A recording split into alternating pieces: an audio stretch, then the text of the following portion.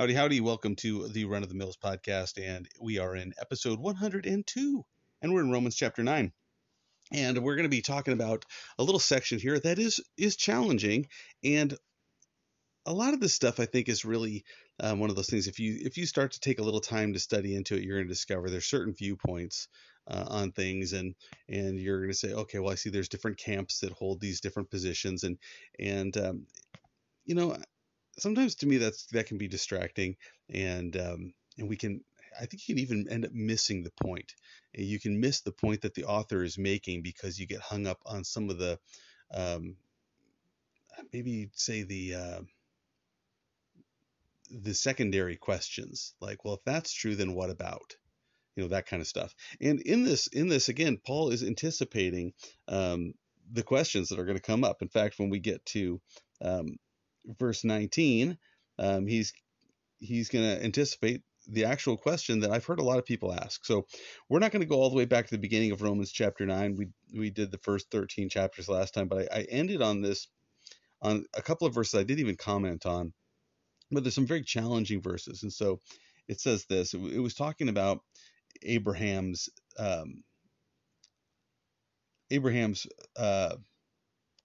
his seed, his children, and that there are those that are children of the flesh and not children of God, but the children of the promise um, are counted as the seed of Abraham. Just kind of explaining some things there. Anyway, but at the end, he has these line that is just kind of a fascinating little statement that he pulls, um, and it comes from Genesis 25:23. But he says this in verse 12. He says, "For it was said to her, the older shall serve the younger." This is talking about Jacob and Esau, and so that's a quotation from Genesis. To get this quotation from Malachi following this, of when God spoke to Rebekah about her children, that the older shall serve the younger. And then it was written in Malachi. It says, he says in verse 13, "As it is written, Jacob I have loved, but Esau I have hated."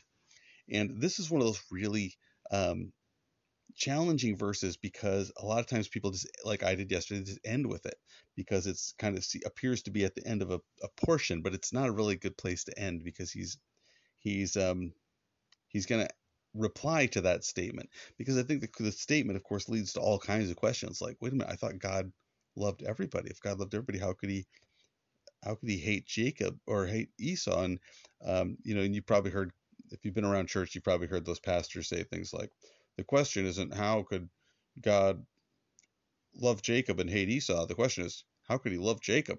Jacob was a jerk. Stuff like that. Uh, but that's not really the point that he's making here. You remember, he's talking about something a little different, and it's this question of election. And again, this is something where you get into Calvinism and Arminianism and this big argument about predestination, free choice, and all that kind of stuff. But I think that the thing we want to pay attention to is, what's the point that Paul is making. If you want to get into all the nitty gritty details of words and terms, well, knock yourself out. But I just want to focus kind of on what he says here. So check this out. He says, the older shall serve the younger, and as it is written, Jacob I have loved, but Esau I have hated. And so then Paul's anticipating again that they're going to ask a question. So he puts the question in. He says, what shall we say then? Is there unrighteousness with God? So the point is, like, is this wrong? What God has done? Is that wrong? Which I think is a legitimate question, because a lot of people will say that. One of the common statements about God is that if the Bible is true, God's a monster. And there's major problems with that statement, because they have to ignore large portions of Scripture. A more accurate statement would be, if man is good, then God is a monster. Because if man is good and God subjects man to judgment, if man is good, then God is no longer just, and God is a monster. And so if man is wicked and evil beyond his own understanding, well, then God's actions of judgment and correction upon mankind are not acts of a monster upon innocence, but it's just acts upon a deserving people, and also even graceful acts by a benevolent God. So anyway, he makes this interesting point. He says, or he asks this question, what shall we say then? Is there unrighteousness with God? And he goes, certainly not. For he says to Moses, for this is what God said to Moses, I will have mercy on whomever I will have mercy, and I will have compassion on whomever I have compassion. And so God says, if I want to have mercy on someone, I will have mercy on them. If he doesn't want to show mercy to someone, he's not obligated to. If he's obligated to, it's not mercy. Mercy is withholding what someone deserves. If God says, I'm not going to withhold what you deserve judgment, I'm not withholding that, that's a righteous God. That's not unrighteousness because he didn't show mercy to someone and he showed mercy to somebody else. And so this is kind of Paul's point, that God has said, I will show mercy on whom I show mercy, and I will have compassion on whomever I have compassion. Because if they're owed it, then God is a debtor to them, and God is a debtor to no man. And again, it all comes back to this assumption that men are good, that men are inherently good, and that assumption is faulty. We know because, hey, we've read the book of Romans, and we know the first 3 chapters that point out quite clearly that there's no one good. No, not even one. So let's keep reading here. He says, therefore, he has mercy on whom he wills. Oh, I skipped a verse. Back up, Mike, back up. I skipped a few verses. So let me read verse 15 again. For he says to Moses, I will have mercy on whom I will have mercy, and I will have compassion on whomever I will have compassion. So then, it is not of him who wills, nor of him who runs, but of God who shows mercy. So again, like I was saying, it's God's, it's up to him. It's his prerogative if he wants to show mercy or if he wants to show compassion. It's up to him. Verse 17, for the scripture says to the Pharaoh, for this very purpose I have raised you up, that I may show my power in you, that my name may be declared in all the earth. Therefore, he has mercy on whom he wills, and on whom he wills he hardens. Because remember, it says God hardened the heart of Pharaoh. And so you will say to me then, why does he find fault? For who has resisted his will?